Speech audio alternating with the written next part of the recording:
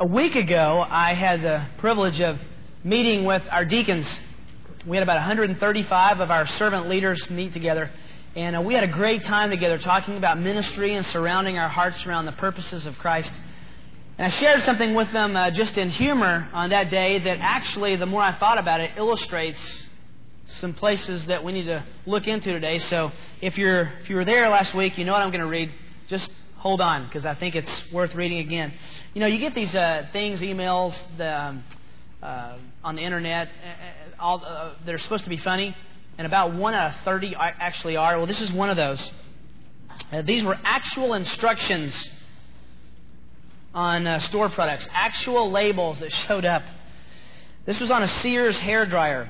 Do not use while sleeping. On a bag of Fritos, you could be a winner. No purchase necessary. Details inside. Wouldn't that be great in 7-Eleven? I just want to see if I'm a winner. I'm just going to open it up. On a bar of Dial soap, directions: use like regular soap. This was on a Swanson frozen dinner. Serving suggestion: defrost. Tesco's tiramisu dessert.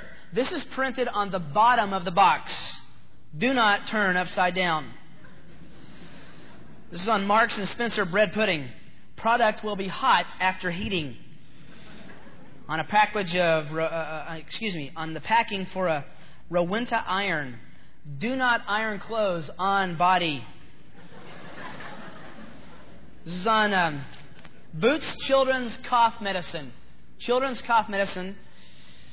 It says, do not drive a car or operate machinery.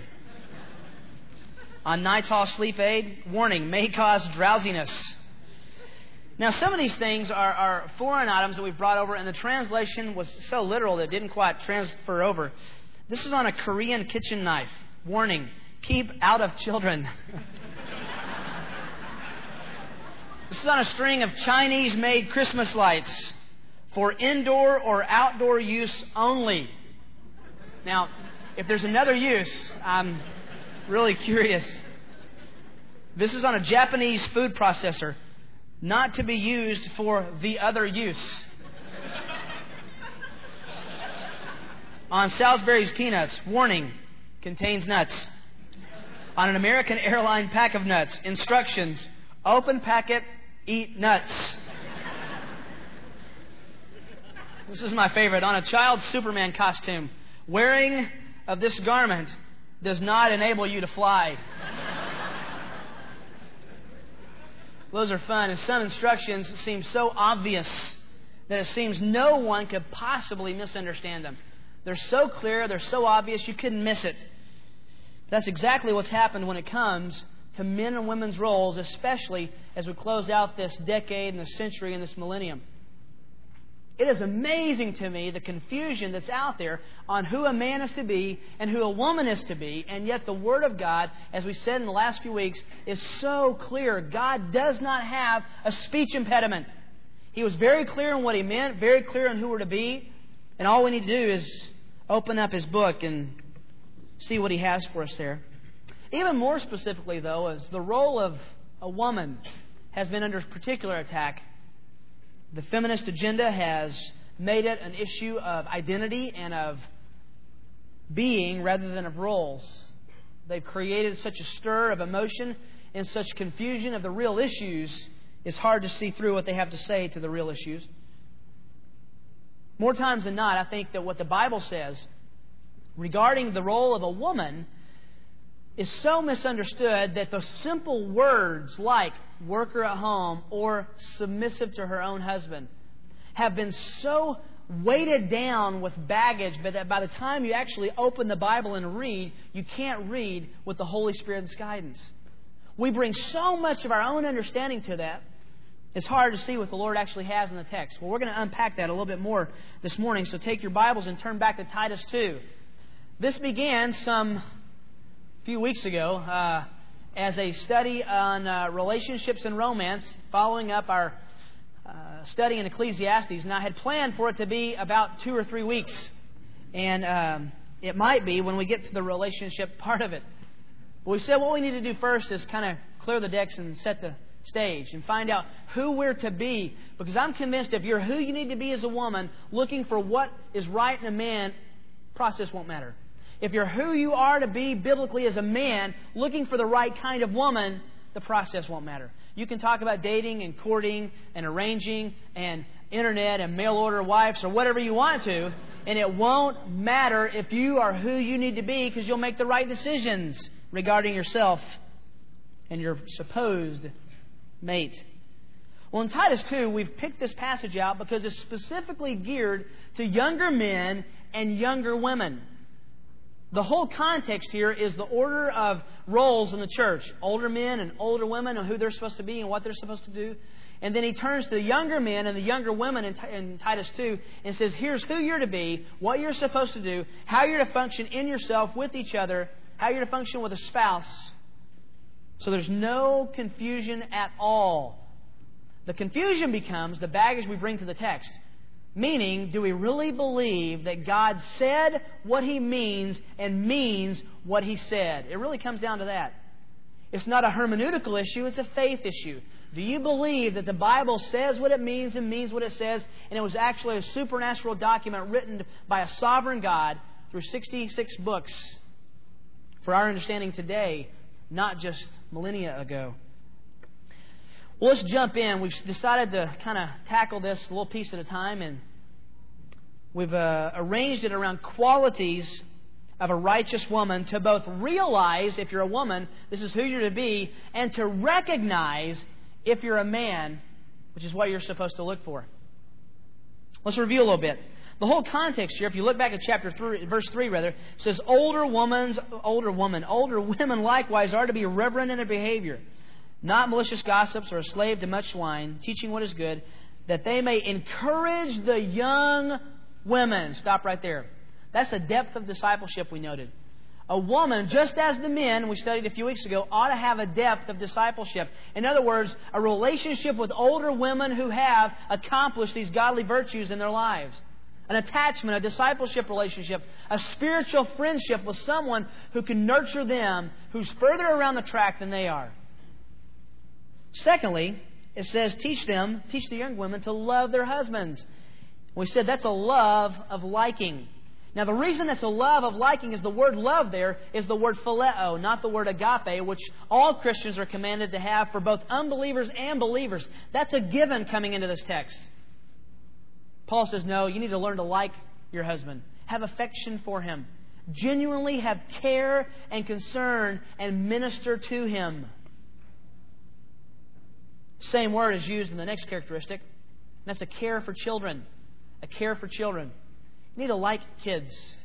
And we said that you're not going to do that automatically when you're married and when you have kids. It'd be very, very, very wise for you as women to get around other women who have children, to babysit, to spend as much time as you can with them. Gentlemen, you need to as well. I was up to my elbows in ministry this morning before we came here. So terrified I was going to have to change a shirt because of the ministry I was doing this morning with my 2-year-old, who we're praying will be potty trained soon. It takes skill to be a woman of excellence. It takes skill to be a mother. You don't just learn that because you have a child. You'll be learning that as a single woman. You can begin that in your heart and attitude right now by serving and learning to like children. Fourthly, the older women are to tell the younger women to be sensible. Teach them to be sensible. And we call that a cultivation of control, because the word there, sophroneo, really means self-controlled. They're sensible. They do what makes sense. They stay within parameters. They're disciplined, in other words. Exercising self-control. And you as a single woman can exercise great amounts of self-control in those areas where you have control. School, the cleanliness of your dorm or apartment, the agenda for your homework and being able to get on top of that, planning out your quiet times, planning out your meals. You can begin to have a cultivation of control even now. Fifthly, the older women are to teach the younger women to be pure. And that's to have a passion for purity. A passion for purity. Not just a commitment to purity, but a passion to purity to such extent that you'll remove yourself from any situation that would inhibit your purity in thought or deed. And if that means walking out of a movie, turning off the television, or telling the young man that you're with that doesn't influence your purity, that's what it needs to be. If that means calling your dad in the middle of a date, or your pastor, or your shepherd, or someone and saying, hey, I'm here, come get me, this guy's not being pure, then you're welcome to do that. I've had that actually happen before. I've had a girl call me and say, hey, I'm not sure about this guy, what do you think? And he was in the room. So I said, put him on the phone. I said, what are you trying to do? He says, I don't know, things guys and girls do. I said, I'll be right there. What do you mean, the kinds of things girls and guys do? If you mean the kinds of things that husbands and wives do, I understand that. But guys and girls are just treat each other as spiritual siblings. 1 Timothy 5:1, which we'll come back to next week. A passion for purity. We also talked about in that passion for purity being pure in your thinking, in your dressing, your modesty, in your acting. So that girls, you're fostering around you this aura that you're pure and holy. And the only way to approach you in any manner, physically, intimately, emotionally, is to marry you. Sixthly, we saw last week and spent the entire time discussing that a woman is to be a worker at home. A worker at home. An oikos, which is a home. Ergon, worker. Someone who works hard at home. This is, as we said, the bullseye for the feminist agenda. They think this is absolutely subversive. They think it's oppressive to tell women that they're to be a worker at home. Listen, somebody needs to be, don't they? Kim and I were talking about this. Especially when it comes to the raising of children and the influence of children. I shudder to think that my little boys, Luke and John, would be at a daycare all day.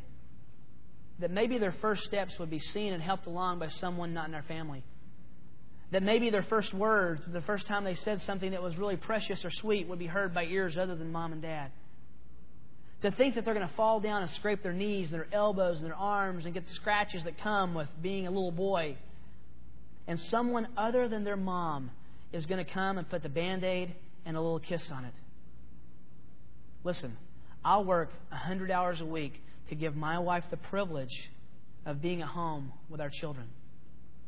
Women, what's your heart with that? Do you long to be a worker at home? Now, let me answer something that I expected a lot more last week than we really got in terms of people questioning what that really means.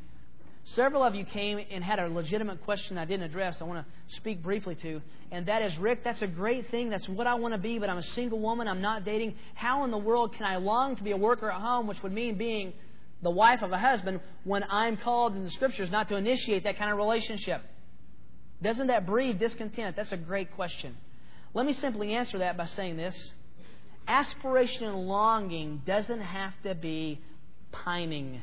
Remember that old English word, pining?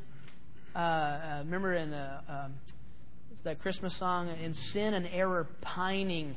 Just absolutely longing with all the emotion that you can have. Desire doesn't mean you're pining. And contentment can be found in 1 Corinthians chapter 7.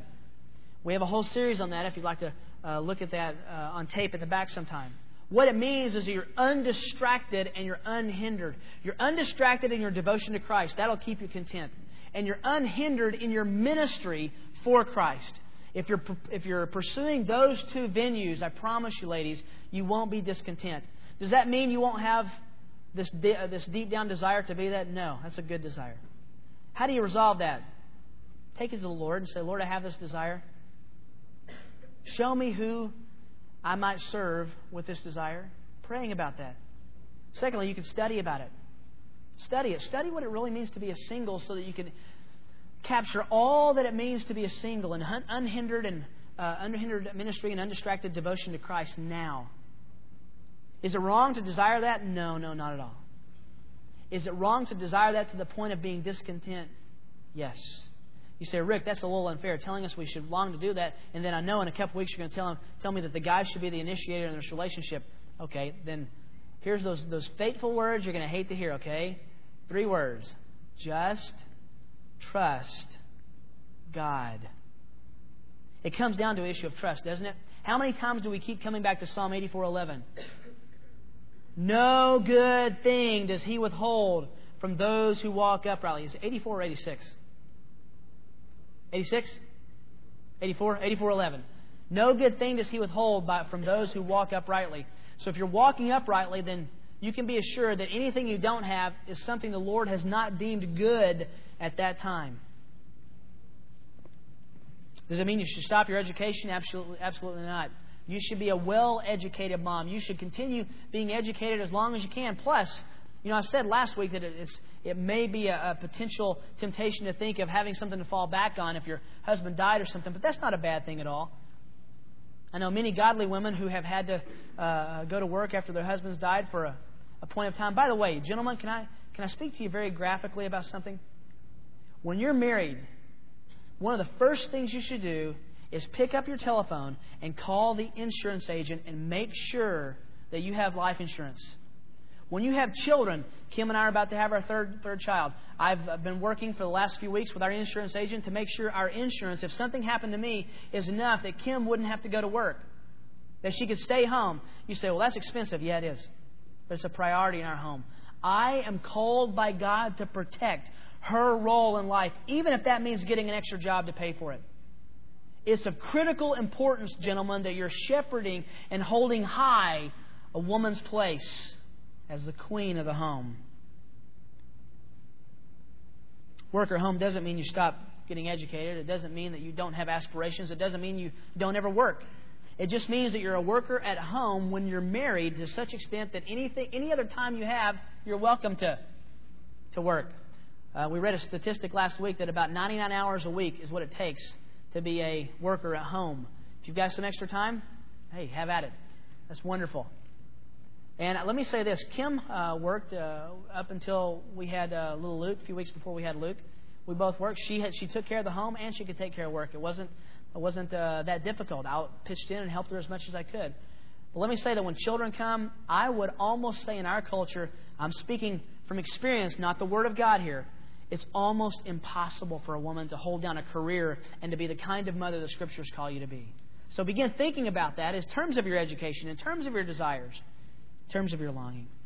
She's to be a worker at home. You say, well, how does all that work out? Well, I can't tell you except to say that the older women are to train the younger women what that means. It's a discipleship relationship. Well, that leads us to our last two characteristics, qualities that we need to cover in this text. One very simple, one a little more complicated.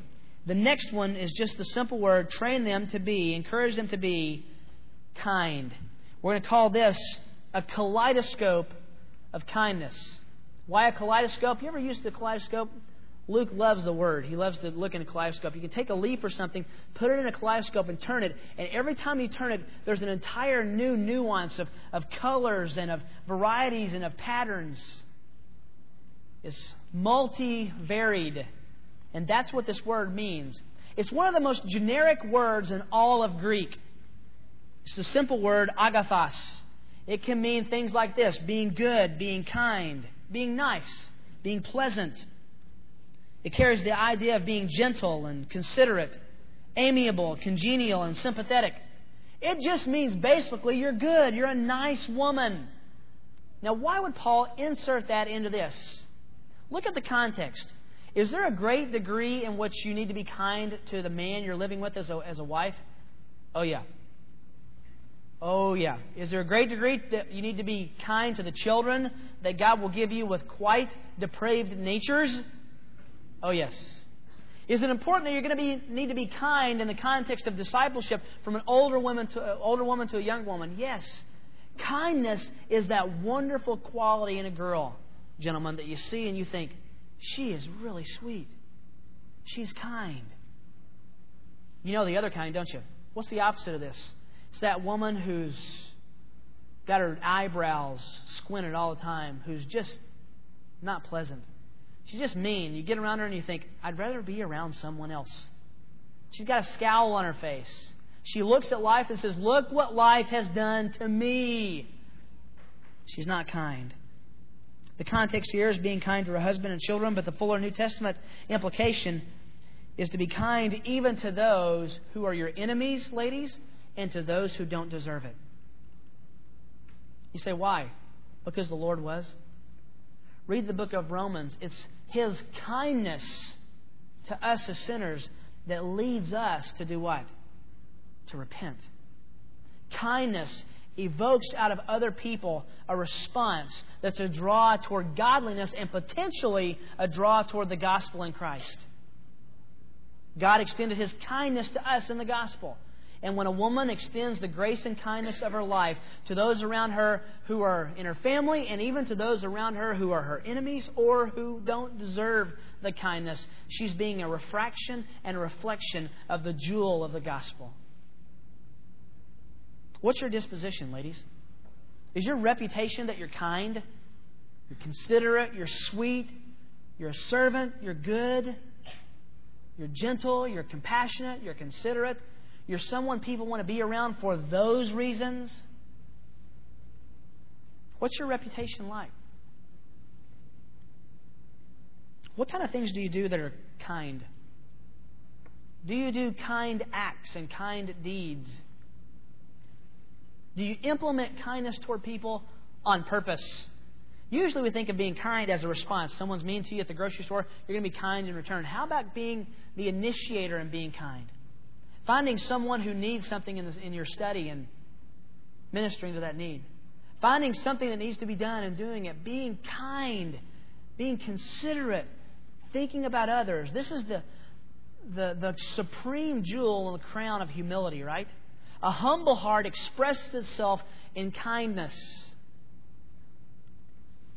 I hope you guys aren't tired of me, and if you are, it doesn't matter, bragging about my wife. But she's so kind. She does nice things for me. Sometimes she'll make cookies for no reason. Praise the Lord. She makes the brownies that I've told you guys before are so good. You can say it with me. They're so good if you put them on top of your head, your tongue will slap your brain silly trying to get after them. She makes them from scratch, and they're wonderful. When I think of kindness, why do I think of food all the time? You know what she does is kind, going back to the workers at home? When I come home, the house is clean. Is she my maid? Absolutely not. She's the Lord's servant. What do you do kind? What do you do to go out of your way to be kind? Now, guys, let me talk to you a minute, okay? In the coming weeks, if a girl is kind to you, don't go, I understand that. I'd be kind to me too if I were you. Don't do that! If a woman tries to implement being kind and maybe giving you a random act of kindness, don't think anything other than she's godly. If you're interested, tell her. Hey, that was really nice. If there's more of that where that came from, I'm interested in you. That's okay.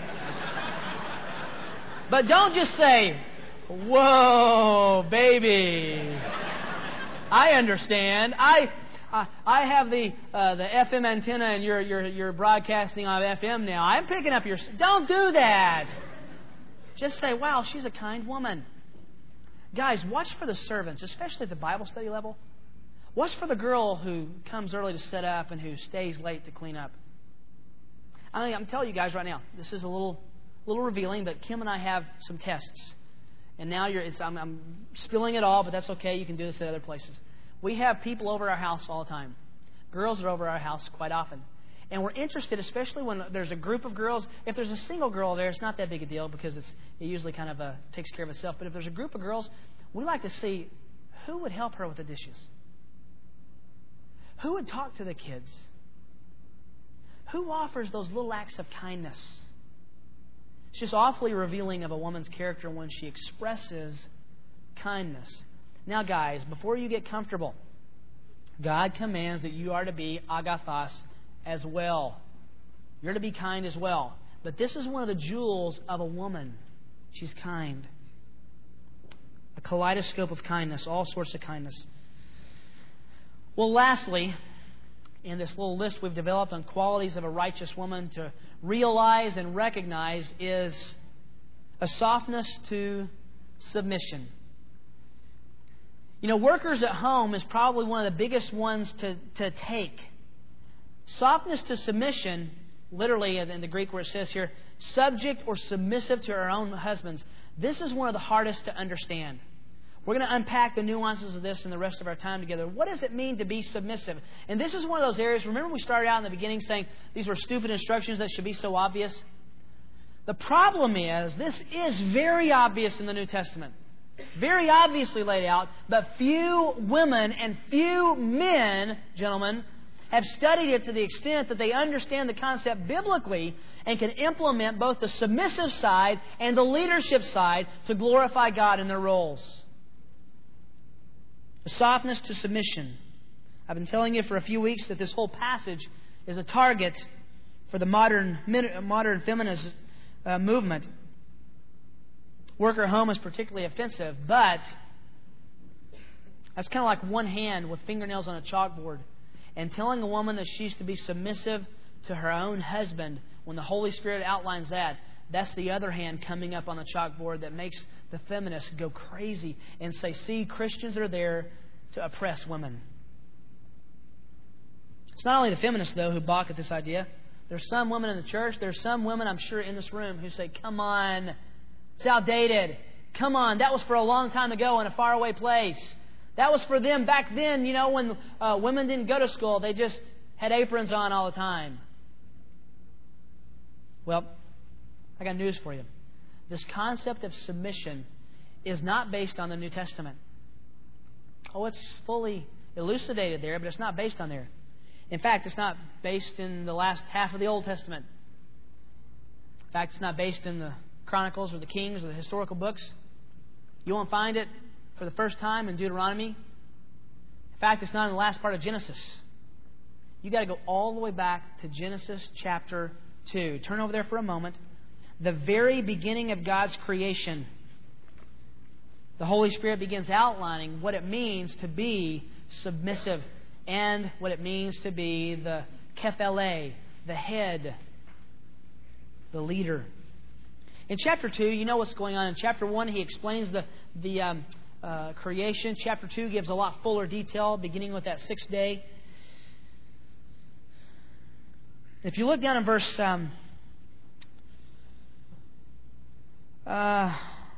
let's go to verse 18. Then the Lord God said, it's not good for the man to be alone. Stop right there. I love that. I put that in my wedding services. You see all the time, he says, God created this, He made it good. God created this, He made it good. God created this, He made it and called it good. But here in the Scripture it says, God looked at His creation and something was not good. What was not good? It's not good for the man to be alone. So God said, here it is, underline it, highlight it, star it, do whatever you do in your Bible. I will make, who will make? God. I will make him, the man, Adam, a helper suitable to him. Now the Hebrew word suitable means of the same kind, corresponding to. You say, well, what does that mean? Well, here's what happened. Going on to verse 19. Out of the ground the Lord God formed every beast of the field, and out of every bird of the sky, and He brought them to the man to see what he would call them. And whatever the man called the living creature, that was its name. Now picture this. I don't know what it looked like exactly, but use your sanctified imagination. Adam and the Lord sitting up on an embankment. All the animals parading by. Cow. Okay, it's a cow. God said, what do you want to name that? Long neck? Giraffe. Okay, giraffe. And He's naming all these animals. But Adam notices something. There was a male and a female giraffe. A male and a female elephant. A male and a female lion.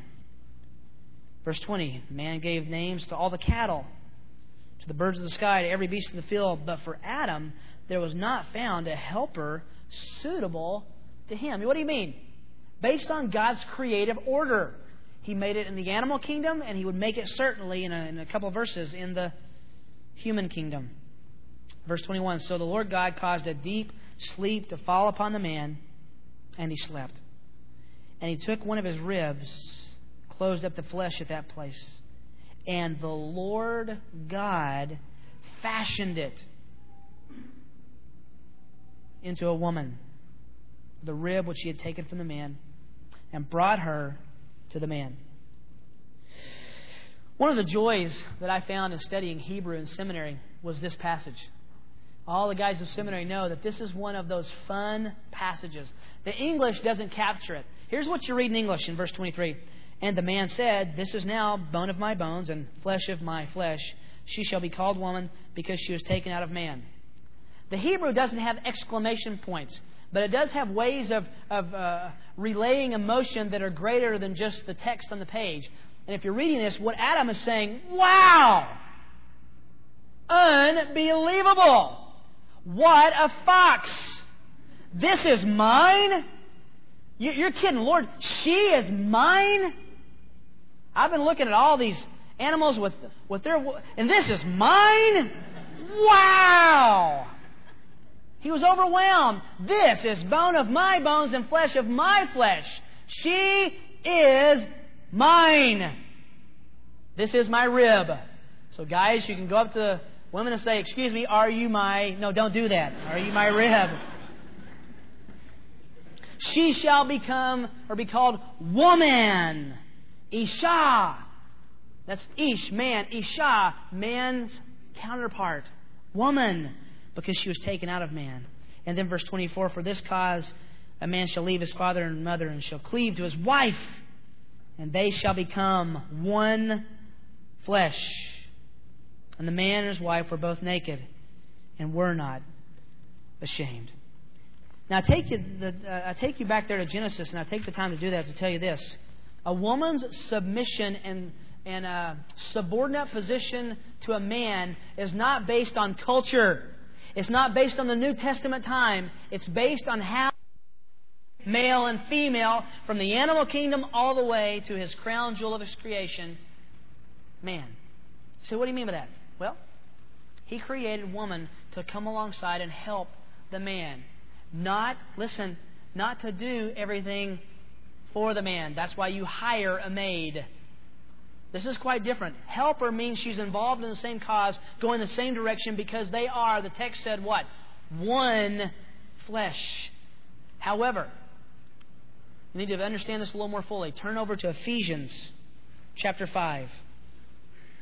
Ephesians chapter 5. God's created the whole world around the functions of order and hierarchy.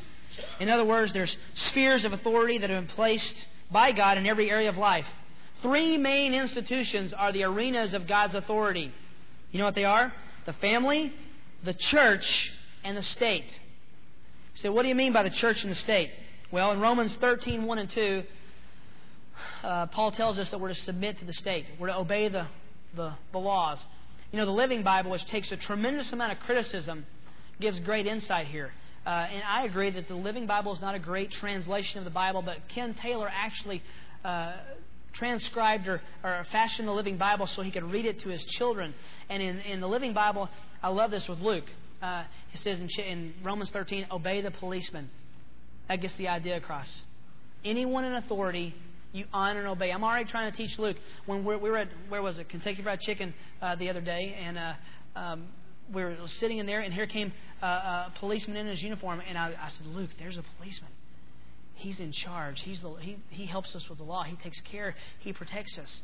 And so he went up and said, hi, Mr. Policeman. It was all great. As he left, we saw the guy get in his fire truck and drive off. So I was very embarrassed. This guy was a great guy. He just said, oh, thank you, son. And he was all happy. And he's probably thinking, this guy's dad's an idiot.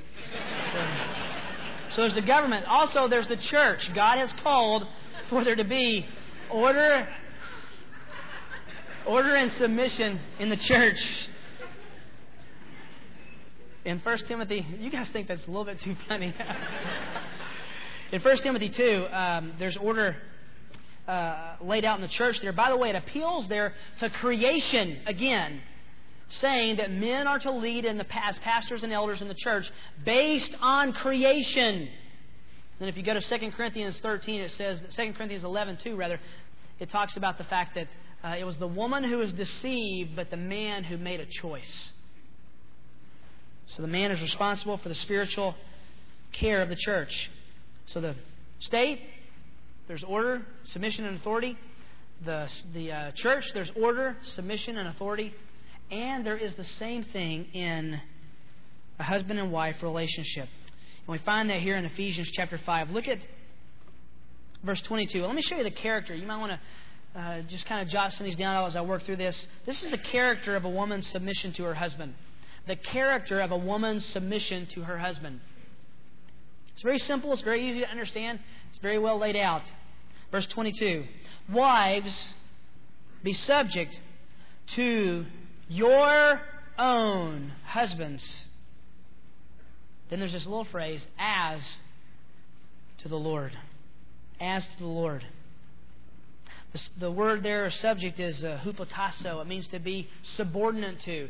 It means to be in a position where you're looking at someone else who's in charge. And the word kephale is the word head. That's who men are supposed to be in a marriage relationship.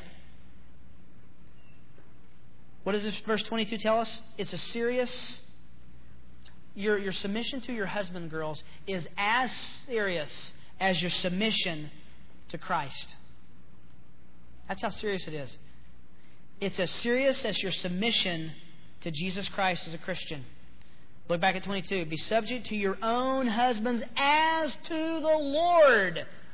This isn't optional. There are no exception clauses here. Verse 23. For the husband is the head of the wife, as Christ also is the head of the church. He himself being the Savior of the body. By the way there, that word Savior, men, it doesn't tell you and me that we're the Savior of our wives. It just says we're to love them like Christ loved us. What did it take for Christ to be the Savior? He died for His bride. That's the same sacrifice required of us. In other words, for women, it's based on Christ's role and His relationship to His bride, the church. A woman's submission to her husband is based on Christ's role and relationship to His bride, the church. Verse 24. But as the church is hupotasso, subject to Christ, also the wives ought to be to their husbands in what they want, right? In what they choose, right? In what? In everything. No exceptions, no escape clauses. Except this, women. This doesn't mean that you follow a man into sin. This doesn't mean that you cover his irresponsibility. It doesn't mean you have to live with a man who's being physically abusive, who's abusing his own leadership. But if he's just a jerk, doesn't give you an escape clause. Husbands, verse 25, love your wives, just as Christ also loved the church and gave Himself up for her, that He might sanctify her. We covered all this a few tapes ago, by the way, guys, into the kind of love we're supposed to have for our Christian wives. That He might present to Himself the church in all her glory, having no spot or wrinkle or any such thing, but that she should be holy and blameless. So husbands also ought to love their own wives as their own bodies. He who loves his own wife loves himself. For no one ever hated his own flesh, but nourishes and cherishes it, just as Christ also does for the church, because we are members of His body. For this cause, this is familiar territory, we just read it, a man shall leave his father and mother and cleave to his wife, and the two shall become one flesh. This mystery is great, but I'm speaking with reference to Christ and the church. What does that mean? Men, you have a tremendous responsibility before the Lord to lead the way Christ leads His church. I never advertised for myself, but let me tell you guys, get the tape and memorize it. Those weren't my words. That's going through this text and talking about what the Lord has for a man and how he's supposed to lead in love. Verse 33, back to the woman. Nevertheless, let each individual among you also love his own wife, even as himself, and let the wife see to it that she, different word than submit, she respects her husband. This is from the word phobia. That she fears and honors him. It's done with the right attitude, in other words. Let me tell you what this doesn't mean. I've alluded to it. It doesn't mean the wife is inferior at all. Women aren't inferior to men. It doesn't mean that the wife is to be passive and surrender all her rights and all of her joy and all of her identity when she becomes a wife. It doesn't mean that a husband is to stifle his wife's creativity, gifts, or her individuality. It doesn't mean that the wife is to do everything the husband demands. She's the live-in maid. It does not mean that the wife is to enable the husband's sin and irresponsibility. And it doesn't mean that the wife is to live with an abusive or dangerous man. At that level, the church should be very involved, ladies. God forbid that it should ever get that far. The attitude is critical. It comes down to really two issues, and that's honoring and obeying. Now, the question in your minds right now is this: what if my husband is an unbeliever? Well, can I tell you, now is the time to begin asking that question, not then. Now is the time to make sure. Let me beg you not to get yourself in such a situation as dating or pursuing an unbeliever, and we'll talk more about that beginning next week. Second, the submission of a wife to her husband is not based on the relationship with him at all. It's not based on the husband's relationship to the Lord at all. A wife's submission to her husband is based on her relationship and obedience to Christ. It's a point of obedience to Him.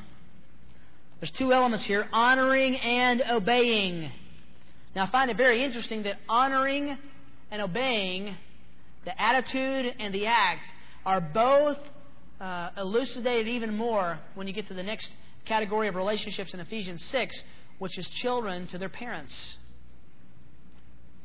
Very quickly, 1 Peter chapter 3. You got to see this. This is crucial in understanding submission, because the question is asked, well, what if my husband doesn't honor the Lord? Should I honor and submit and honor and obey him? Well, yes. That's not my idea. That's the Lord's. 1 Peter chapter 3, verse 1. In the same way, you wives be hupotasso, subordinate, submissive to your own husbands. We'll come back to your own husbands in a minute. So that even if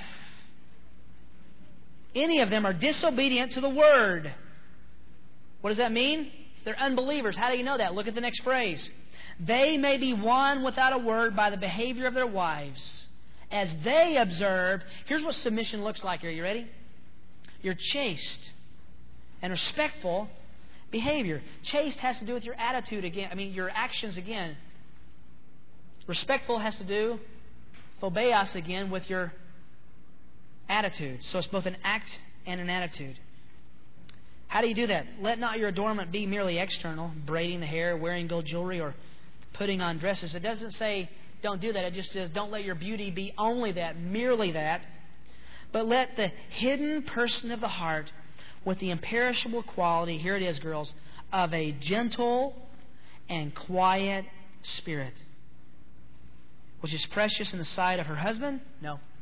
Should be, but maybe it isn't. It's precious in the sight of who? Of God. For in this way, in the former times, holy women also, who hoped in God, used to adorn themselves. They adorn themselves with this kind of attitude, being submissive to their own husbands. It's not cultural. He's going way back in the Old Testament from that. And ladies and gentlemen, the New Testament culture and the Old Testament culture were not identical. Thus, Sarah obeyed Abraham, calling him Lord. Wow. You have become her children if you do what is right without being frightened by any fear. I've tried to tell Kim, would you just address me as Lord, but she won't do that. I've never tried to do that, okay? The attitude there is this, though. Respect, honoring of a superior. Not superior in essence, but superior in role. You say, what does that mean? I played a couple of instruments growing up in junior high and high school band. One of them I played one year in summer band because it was kind of fun, was the baritone. Baritone was kind of fun. You got to hold it and blow and make great sounds. Well, I was average. And we had this concert at the end of the summer, and I remember we all played a piece of music. I went first, second, and third chair baritone. I made third chair. I was the third best. I think there were probably three of us. But you know what was really cool? Is as we practiced this piece, it was a Tchaikovsky piece. I still remember it to this day. There was this one part where the band director would have us play individually. And you know what? The best person, it was this girl playing baritone, this best girl in the class playing this instrument. When she played her part, it was nice, but it kind of sounded funny. It was just high and it was kind of But when you added the first and the second chair, it was a two-part harmony. It sounded really good. And when you added all three, it produced a full chord that sounded amazing. And I loved playing that part. That's the idea and that's the picture. You're a part of chord. You're a part of a chord, ladies, that the Lord has played in the institution of marriage. And you're to play second chair. Not in essence, just in your role. By the way,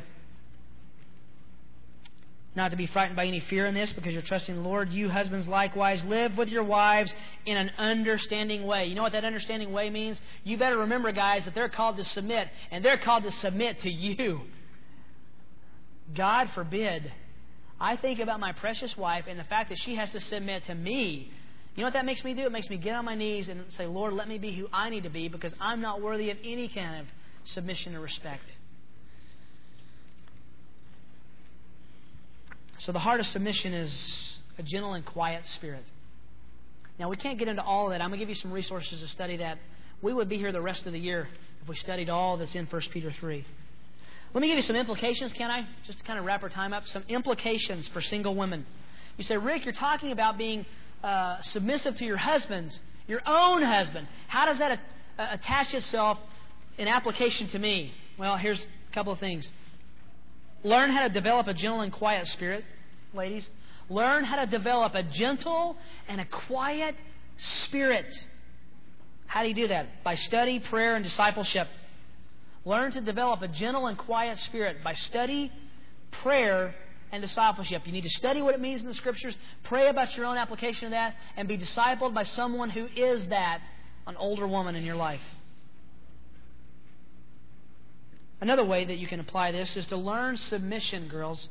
Learn submission at every level possible before you're married. Learn submission at every level possible before you're married. You say, what do you mean? What kind of submission is that? Well, obedience to God's Word. If God says it, obey it. Obedience to your parents. That's a little tricky when you get out of school, out of the house. I know that, but you should honor and obey them as well. Your teachers. Honor and obey your teachers. You know, if your teacher says this project is due this date and you just blow it off, what's to keep you from saying, well, we ought to have dinner at 6 or 7, and you say, I don't want to do that. It's the same issue. Learn what that means to fulfill your responsibilities. Pastors and elders in the church, learn to follow and be submissive to them as they follow the Lord. Bosses at work. Are you submissive at work? Are you a good employee? Referees, we could even say. All of these are submitting not to the human institutions, but they're submitting to God, who's behind all authority. Listen, even if the authority fails. Can I give you another point? And Amy's got some of these written for us down so you can write these down. Study and understand your roles and goals as a Christian wife. I want to suggest a few books. These ought to fill your library. Guys, these ought to fill your library as well. Recovering Biblical Manhood and Womanhood by Piper and Grudem. It's a great book. A lot of essays in there. It's a book you ought to own on your shelf. I've tried to list these in order. If I were going to buy these in order, this is the order I would buy them. Okay? Gentlemen, this is a great resource for you as well. Recovering Biblical Manhood and Womanhood by John Piper and Wayne Grudem. Secondly, The Excellent Wife by Martha Peace. My wife's been through that several times. I've been going through it in my study of this. It's really blessed me. Gentlemen, as crazy as it sounds, you ought to be able to walk over to the book shack and look at that, buy that book, and when they look at you and say, who are you buying this for? Say, I don't know. Yet. But this is what I want to look for someday. Thirdly, you get Different by Design by our own pastor, John MacArthur. Lays out all of the roles and essences and goals of men and women. And if you really want to dig in, the last one is only if you want to roll your sleeves up and dig in. The Pauline Doctrine of Male Headship by James Bordwine. It's going to be a little heavier. There's going to be a little bit of Greek in there. But it's very readable if you want to really study the specific passages regarding men and women. The whole thing is laid out just for that. Study it. The reason that people don't apply this is because they don't understand it, ladies. Be a studier so you know your role and your goal. Also, you don't want to fall victim to submitting to a man in a relationship who's not your husband. It's to submit to your own husband. Girls, don't ever think that some guy who's dating you can call you to submit to him. He's not your husband. However, you ought to see if he's a good follower and if you can follow him. If he would be a good person to submit to. In our culture, in our situation, you have a choice. Make that choice wisely. If you find you're having trouble following a guy's leadership now, it's an indication that he's not the one for you, or there's probably a problem with your own heart. We can say this. Pick your husband carefully. Pick your husband carefully. Better to wait 10 more years, girls, than to marry a guy who is going to be an incredibly difficult man to submit to, because once you say I do, then you are to submit.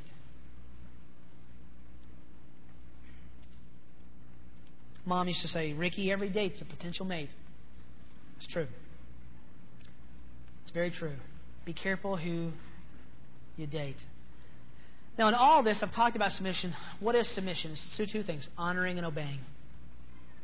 Honoring and obeying. That's submission. But, men, we should be asking them to honor and obey our leadership as it's riveted in the truth of God's Word, not our own ideology, okay? Remember, girls, that all the leadership you're ever going to submit to is going to fail at some level or another, especially your husband. Expect that and prepare your heart for that. And remember this. All that we've said in terms of submission has to do with the difference in roles. And listen, look up. It has nothing to do with your equality or your essence before our Creator. Nothing. God doesn't like men more than women. I'm proof of that, okay? God loves and created men and women for His glory and His pleasure. The issue isn't of equality, you're equal before the Lord, but of role and how you play out in that relationship.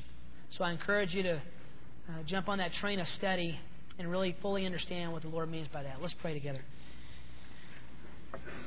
Father, this has been a long and very arduous and encouraging trip through this passage in Titus. Thank you for laying it out for us.